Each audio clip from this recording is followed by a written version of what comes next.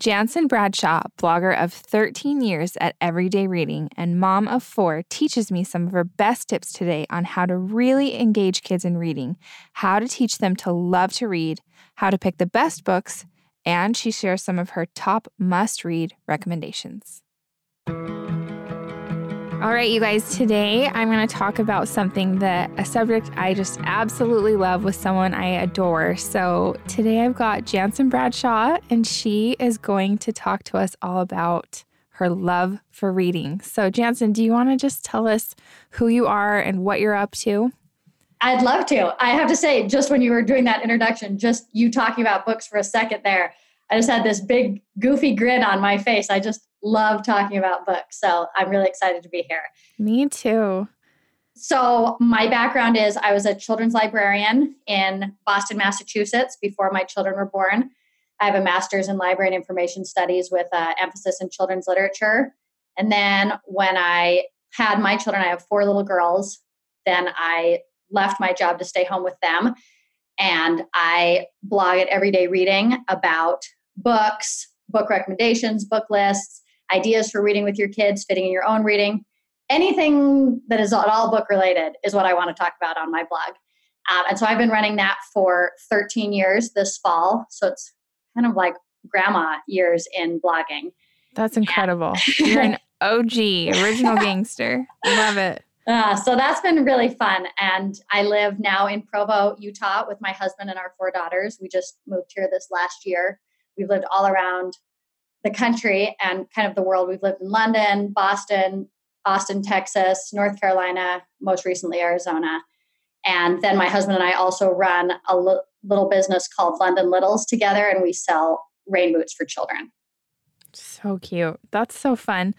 And so what are your girls' ages? I'm trying to picture how old each of them are.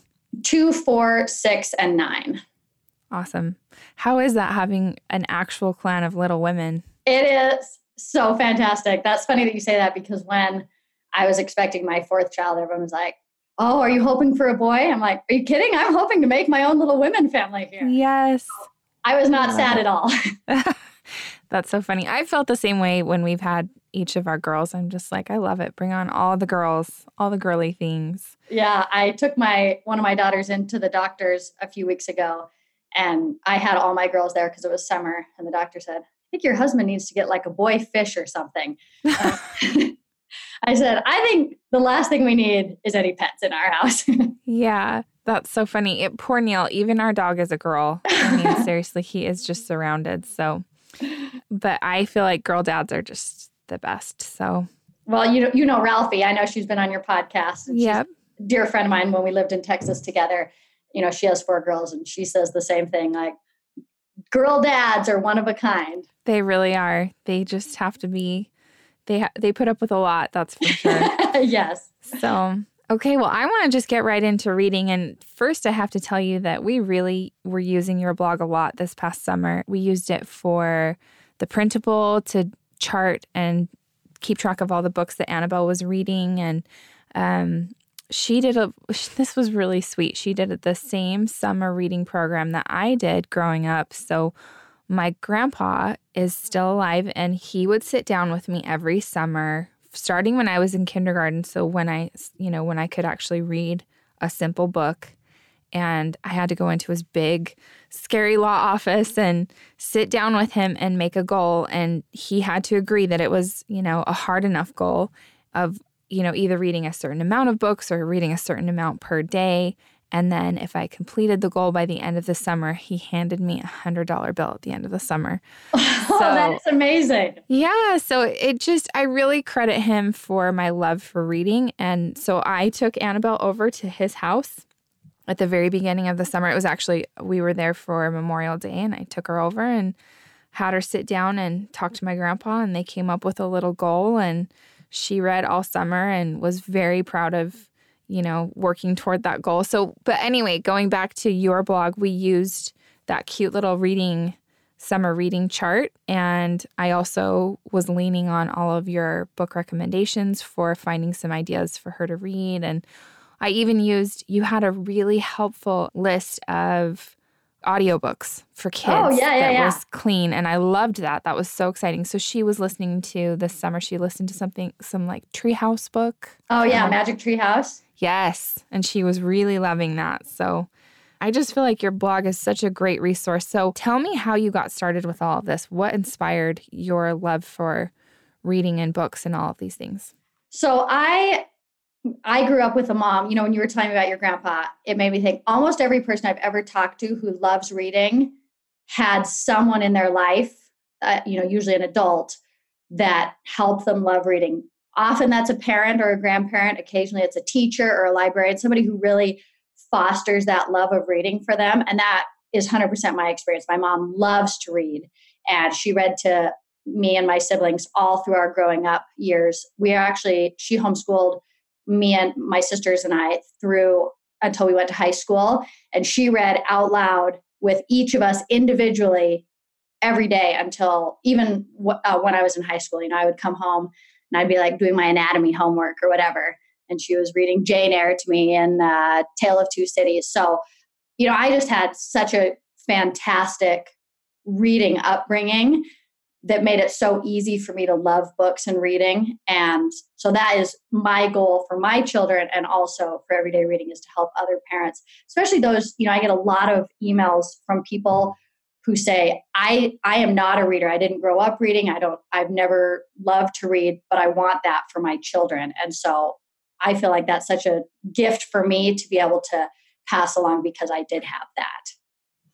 That's really cool. What a great gift that you were given, and now you're able to pass that on to your children, and not only your children, but so many other children too. My children have been a benefactor of your hard work. So that's so nice of you. So tell me I want to go back to what you said your degree was. You have a degree in library study. I don't even want to get it wrong. Tell me again. I've never even heard of that before.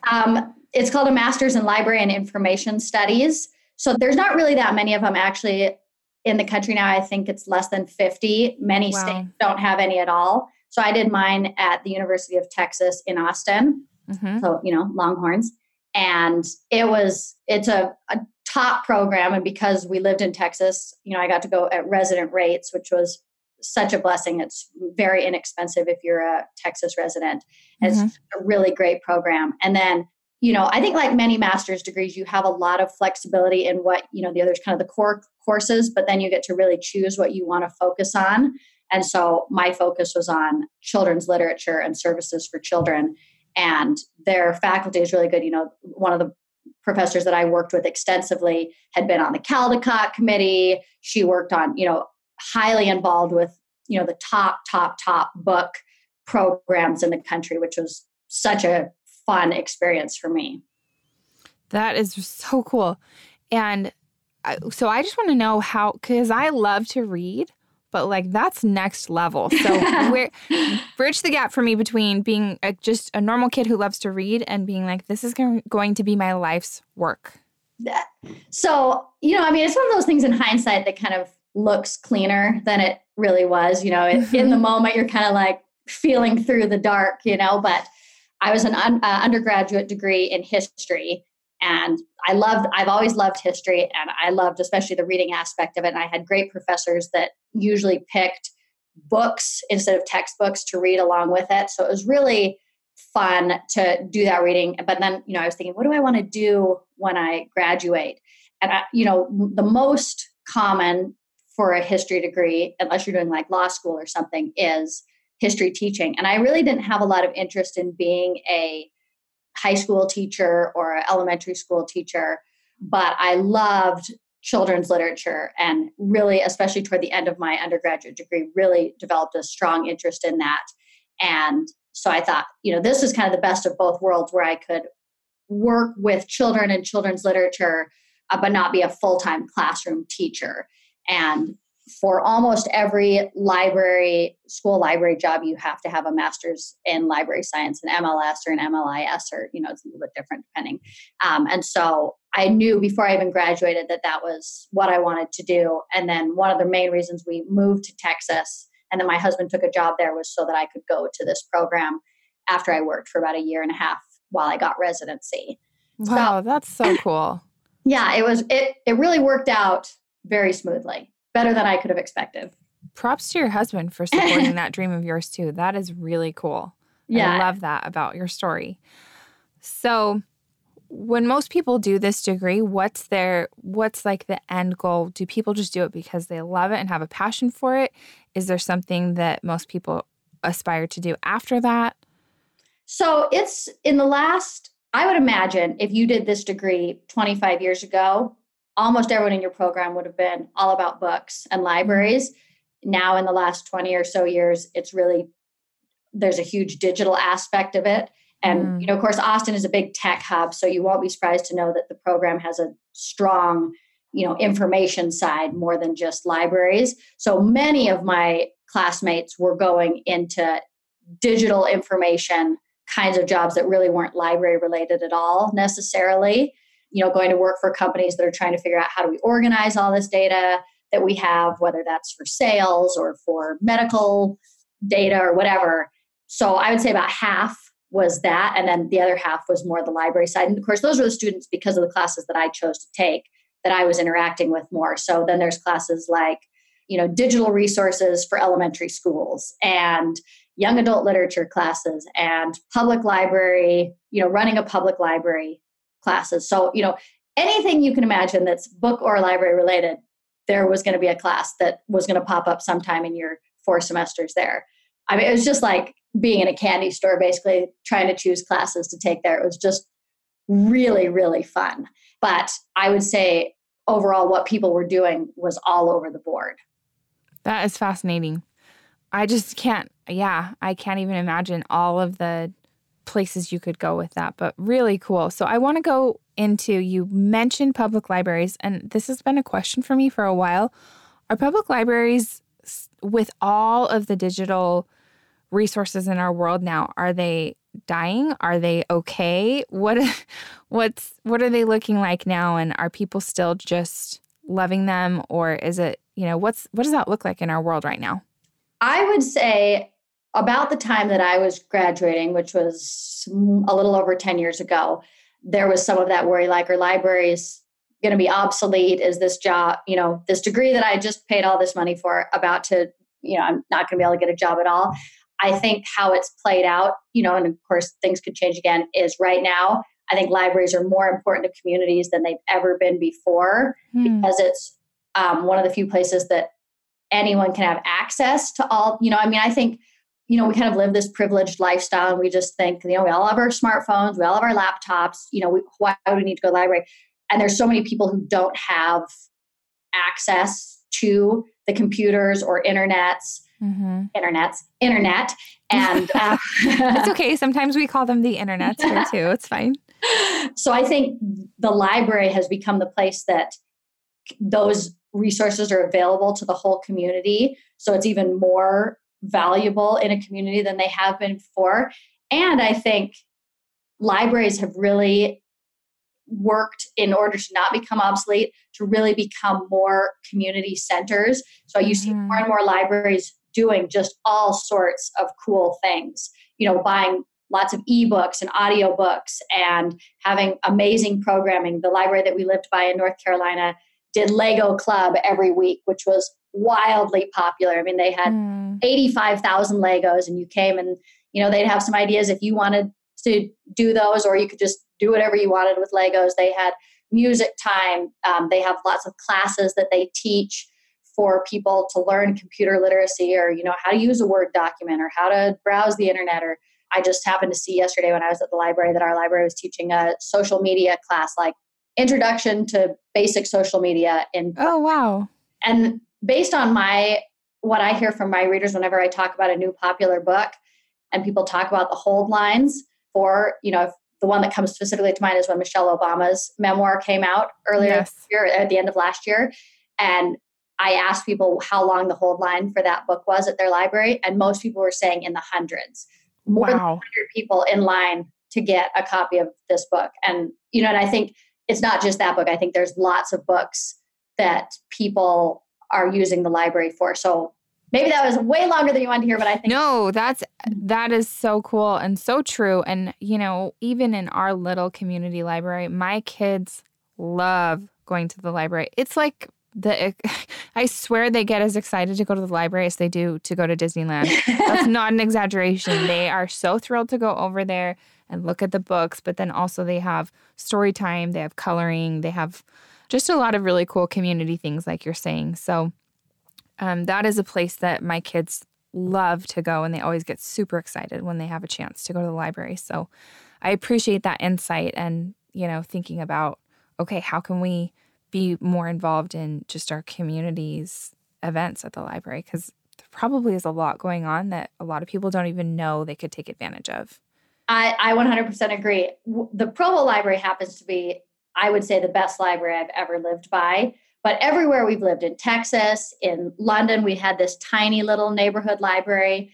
In North Carolina, everywhere we've had really good libraries with different things. And it's fun to see what different libraries offer. The one in Texas was starting to talk, I don't know if they've ever implemented this, about a drive-through window to pick up your holds, which I think that's the best cool thing ever. I don't know if they've done it, but I did go to a community meeting where they said that was one of the biggest requests. We lived in a community that was tons of families and young kids, and all these parents were like, I don't want to come in just to pick up my library hold. Can I just drive up and you'll hand them to me through a window? Yeah, a drive through anything is a mom's dream. Amen. So that's really, what a cool idea.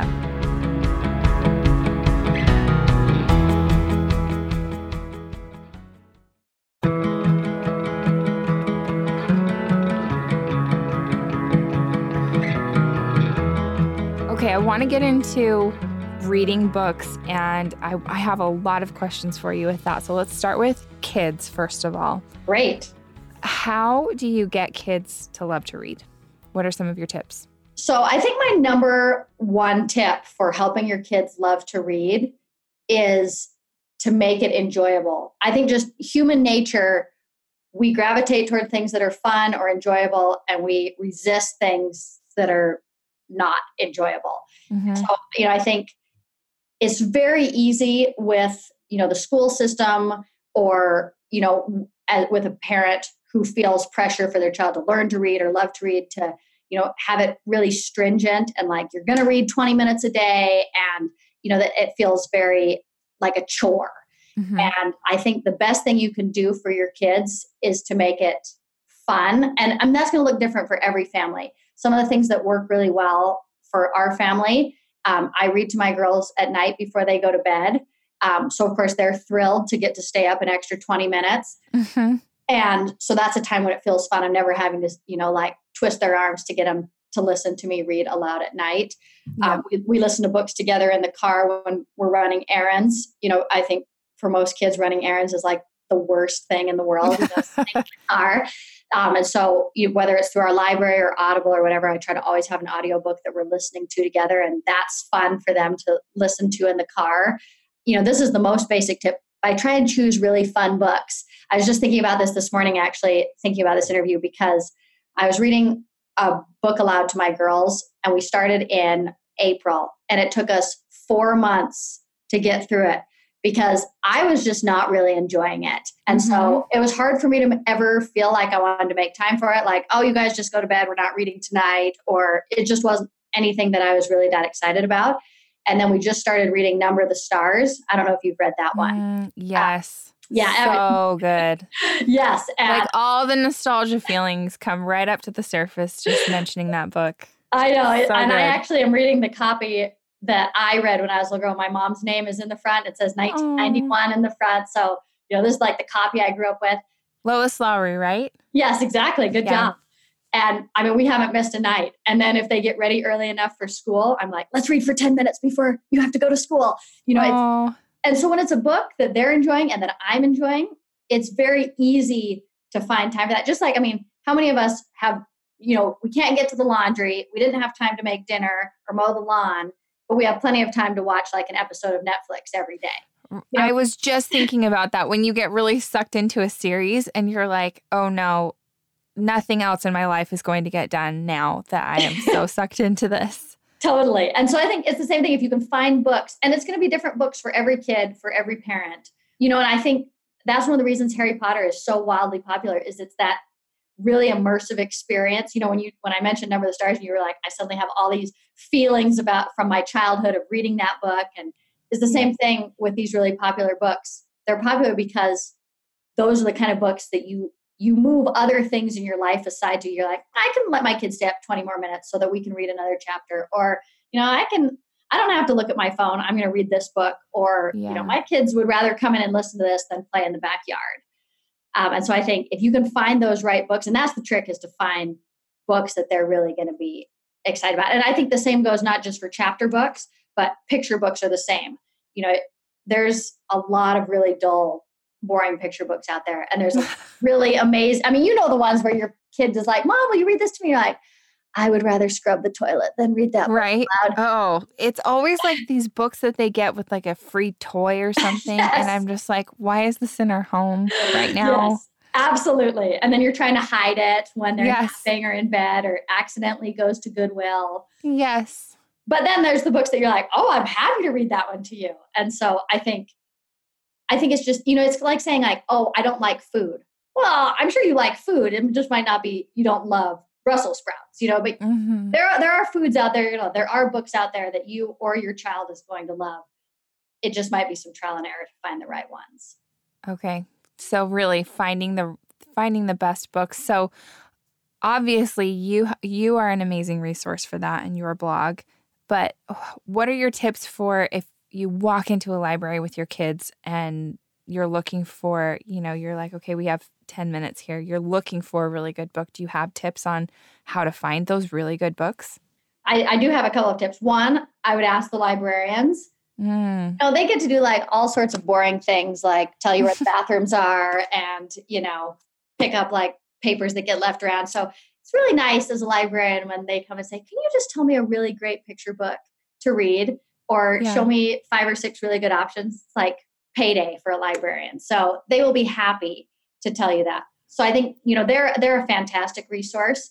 2, one of my favorite little tricks is if most libraries keep the hold books out where patrons can just grab them. And so I like to just walk up and down the hold aisle and see what other people have requested.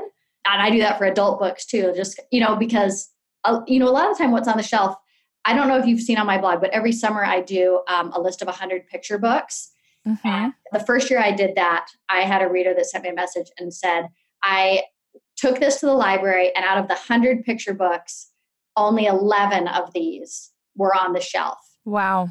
They were almost all the other ones were almost all checked out. So my library owned almost every one of them, but they just weren't on the shelves. And I think a lot of the time that is true, that when you just browse, it's very hard to find good books because the best books are usually checked out. Yeah. And so the other trick is, one, to use the hold system, especially when you have little kids. It's so taxing to try and, corral your children while you're trying to pull books off the shelf. So if you can just hop on your library's website and request them, then you can let someone who's getting paid or volunteering to go pull those off, and then you can just go grab them all. And then even if your child only brings home, Star Wars paperback picture books or Dora the Explorer, you've gotten some good books to read. So I love the library hold system. I think that makes life so much easier, especially when you have young children. The other thing is, when they're bringing those carts out to reshelve the books that have been turned in, I think that's like a little gold mine too of what other people have actually been checking out, and grab them before they even go back on the shelf. Okay, good to know. Oh, and then one other thing that I'll mention is that on Instagram, whenever I talk about a picture book, I always use the hashtag Janssen's Picture Books. And there's about 600 books on there right now. And so then I have a lot of readers that say they just pull that up when they go to the library and, kind of browse through there to get some ideas of books. Gotcha. Okay, I love that. I want to ask about finding good books that, as people get older and, I don't have teenagers yet, but I would imagine when they get into that age and finding good books for them, or even finding good books for adults. I have to tell you, about 6 months ago, I bought a few book recommendations. It kind of was just this like bad streak of luck for me, but I physically threw in the garbage 3 books because I started reading them and was like, oh my gosh, this is really, really bad material that I don't even want in my home. Yes, You I know know, exactly so what you mean. there's a lot of that out there. How do you filter that? How do you find like really, really great quality content? So, I mean, it's tricky. There's just no easy answer to it. A couple of things. One, I think older books, that's the recommendation I always give to people who the emails I get the most are ones less so because my children are younger about like teenagers, but more so advanced readers. You know, they're saying my child's reading on like a 7th or 8th or 9th grade level, but they're in 3rd grade. Yeah. I clearly don't want them like going in the young adult section reading those books as a, Yeah. 9-year-old.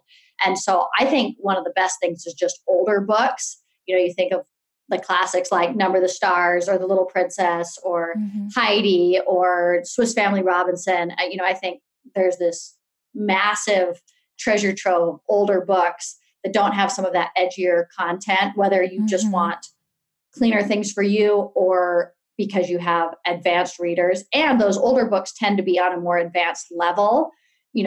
I think the literary level on a lot of those older books is much higher than on some of the newer books. So I think that's they just don't make them like they used to, right? Yes, I know. I sound like a grandma now. And I love new books too, but I do think that that is a really good place to go for younger kids that read on a higher level, or just as an adult. I think a lot of time those older books are a great place to go too.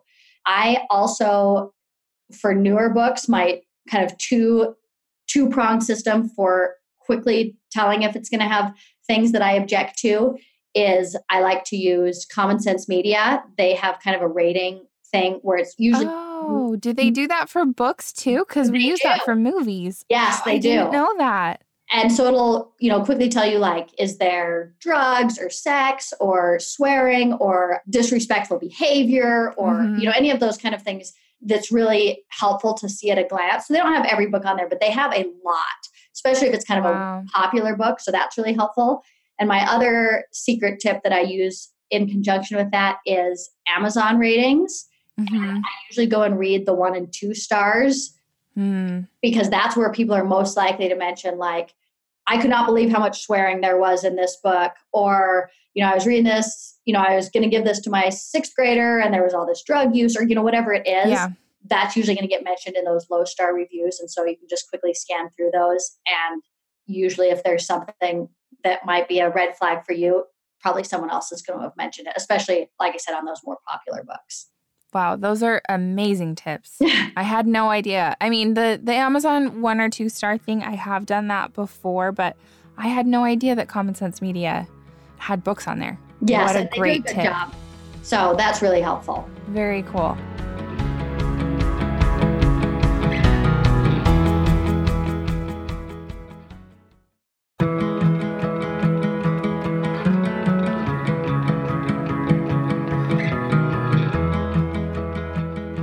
Okay, now I want to ask you a really fun question.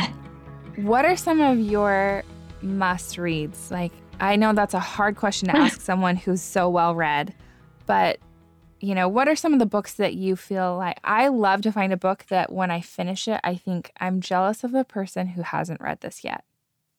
So, if I had to choose a number one favorite book, it would be probably a book you've never heard of because it's not like wildly popular, called The Wednesday Wars by Gary Schmidt. It's a middle grade book.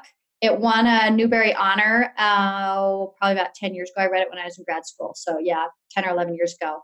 It's about this little boy. Well, he's a 7th grader and it's during the Vietnam War. And he, in his 7th grade class, half of the kids are Jewish and half of the kids are Catholic. And he's the only one that's not. I think he's Protestant. So every Wednesday, all the Jewish students go to synagogue, I think, and the Catholic students go to, I don't remember what Catholic students go to. But so he's the only one left in the class. And so his teacher says, great, well, then you and I are going to study Shakespeare. And he is not on board on that at all. He's convinced she just hates him and is trying to make his life miserable. It is so smart. It is so funny. It is just such a great book. It's probably the book I've recommended more than almost anything else. I made my husband listen to it on audio after I read it, within a few months of when I read it. And after maybe like one chapter, he's like, I like it. I don't know that I'm going to love it as much as you did. And by the end, he was like, this is one of the best books I have ever listened to. It is so good. So Oh, cool.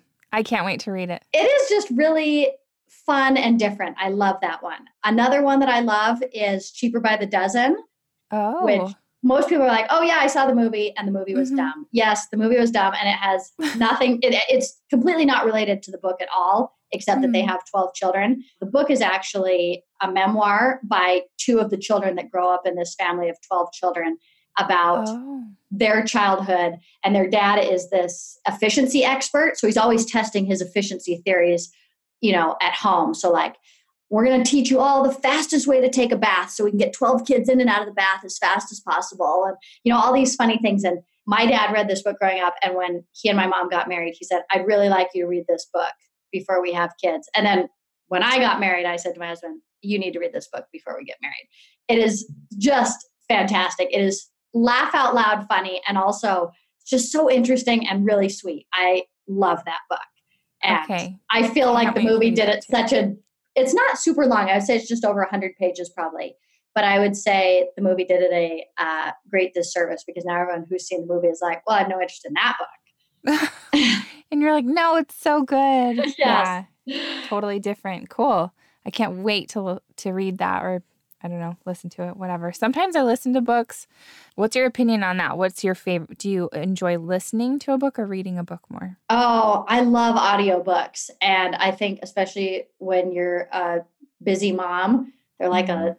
it just makes it so much easier to fit a lot of reading in. So I do listen to a lot of audiobooks. And I also think audiobooks are one of the most underused parenting tools Hmm. because they're, I talk to so many people who are like, I love audiobooks and I never thought about using them for my kids.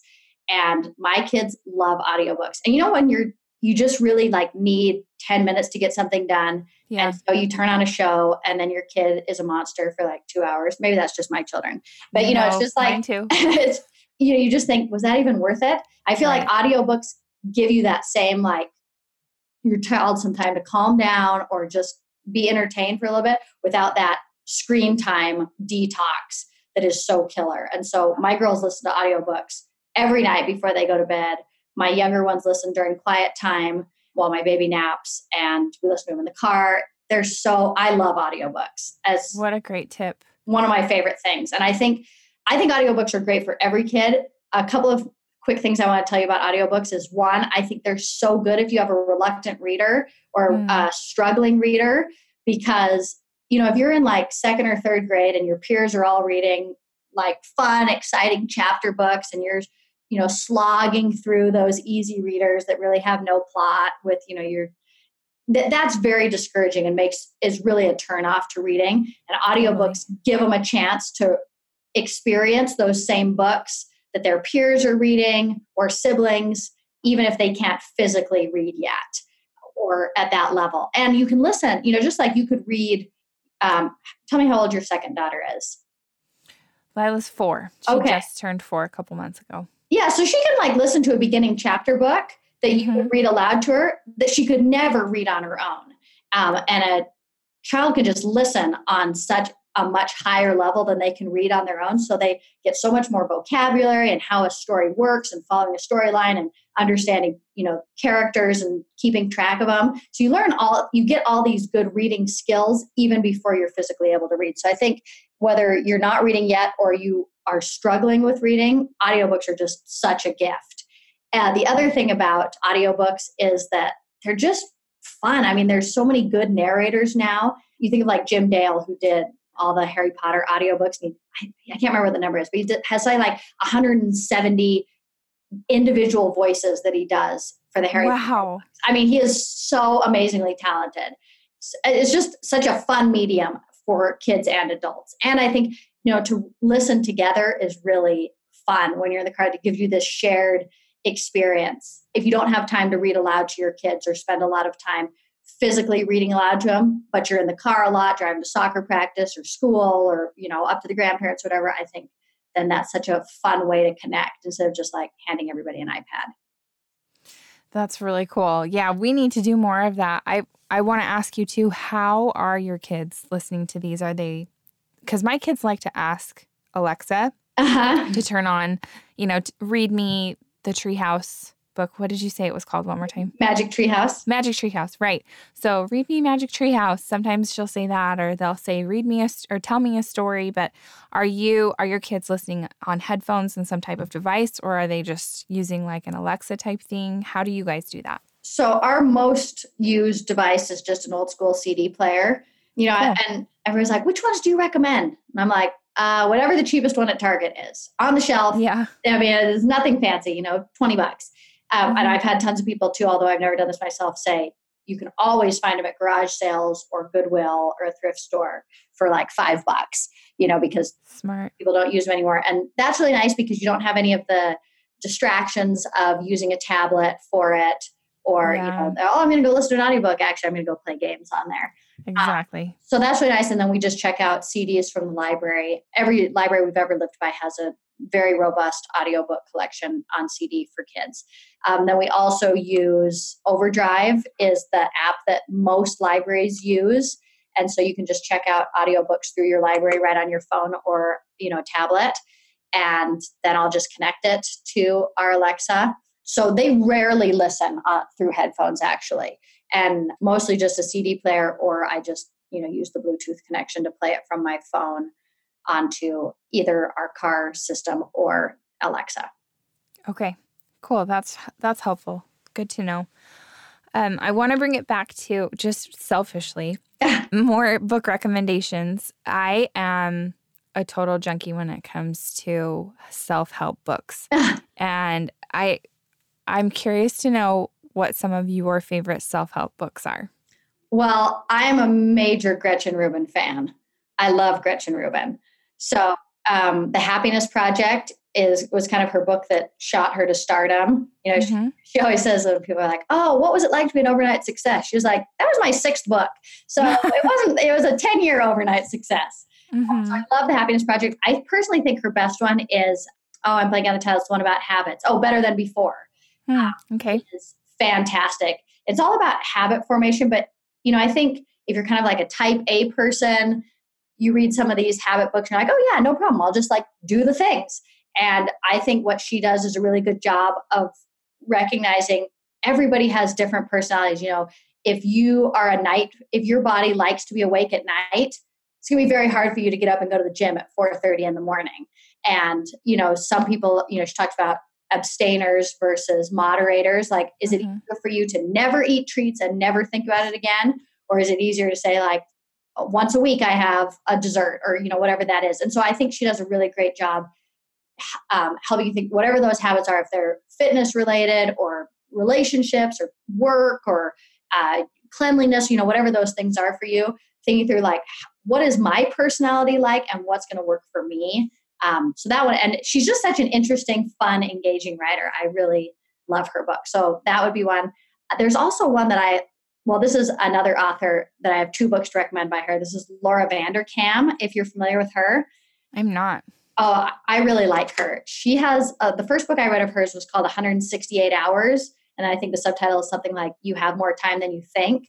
And basically how to organize your life to fit in the things that are important to you, whether that's playing tennis with a girlfriend or joining a church choir or volunteering at your kid's school. And, thinking of your life in week-long blocks rather than in daily blocks. Like you might not be able to do something every day, but in the course of a week, there's a lot of time. And it's another one like Gretchen Rubin where she's a very interesting, fun writer. And I read that one a couple of times. It's fantastic. Her other book that I love is called All the Money in the World. And it's all about how you spend your money. But, most money books are like Dave, I love Dave Ramsey. So this is nothing against Dave Ramsey, but are more just like how to spend less, how to save more, investing, paying off your house.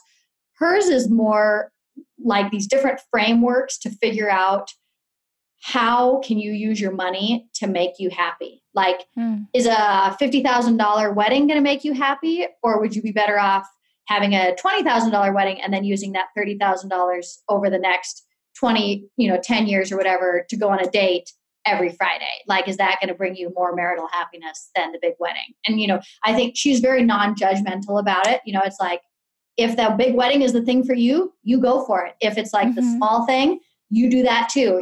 Is a big house in the suburbs better for you, or is a smaller house where you're right in the middle of downtown a better fit for you? And so it's just an interesting way to think about, how do I use my money in a intentional way that meets my personal life goals and what brings me happiness, not just kind of what's the status quo. It's very interesting. I pretty much read the whole thing aloud to my husband. I got to read you this one, 17 paragraphs. That's so awesome. It's funny. I don't know if you guys do this, but I'll read a book and I get so excited about it that I start giving Neil all the cliff notes. Oh, totally. And then he's like, I've already read the book. You told me everything. Yeah. And I'm like, no, you still need to read it. It's so good. And we go through that all the time. So I've gotten to the point where I'm like, I can't even tell you about this book. You just have to read it yourself. Because I get too excited and then I tell him everything. So that's funny. But that sounds like a great read too. Yeah, it's a fun one. So another question for you. There's probably a lot of books that are like this, but is there a book that changed your life? Like after you read it, you were like, I'm never going to be the same. One book that was like that, it's a book called Just Mercy by Brian Stevenson. Came out, it's a couple of years old, but pretty new. And he is an African-American lawyer in the South. And he is now the executive director of a program called the Equal Justice Initiative. And so the book is a couple of storylines that go through the whole thing about specifically African Americans who are imprisoned unjustly on a racial basis, but then also kind of an overarching look at the U.S. justice and prison system, which how much had I ever thought about that in my life? Basically none. And I was just so gripped by this book. And that part in Harry Potter, I don't know if you're a Harry Potter fan, but Hermione says I'm like one of those few people who couldn't get into it. And every time I tell my siblings that, they give me the worst looks, like, you horrible person.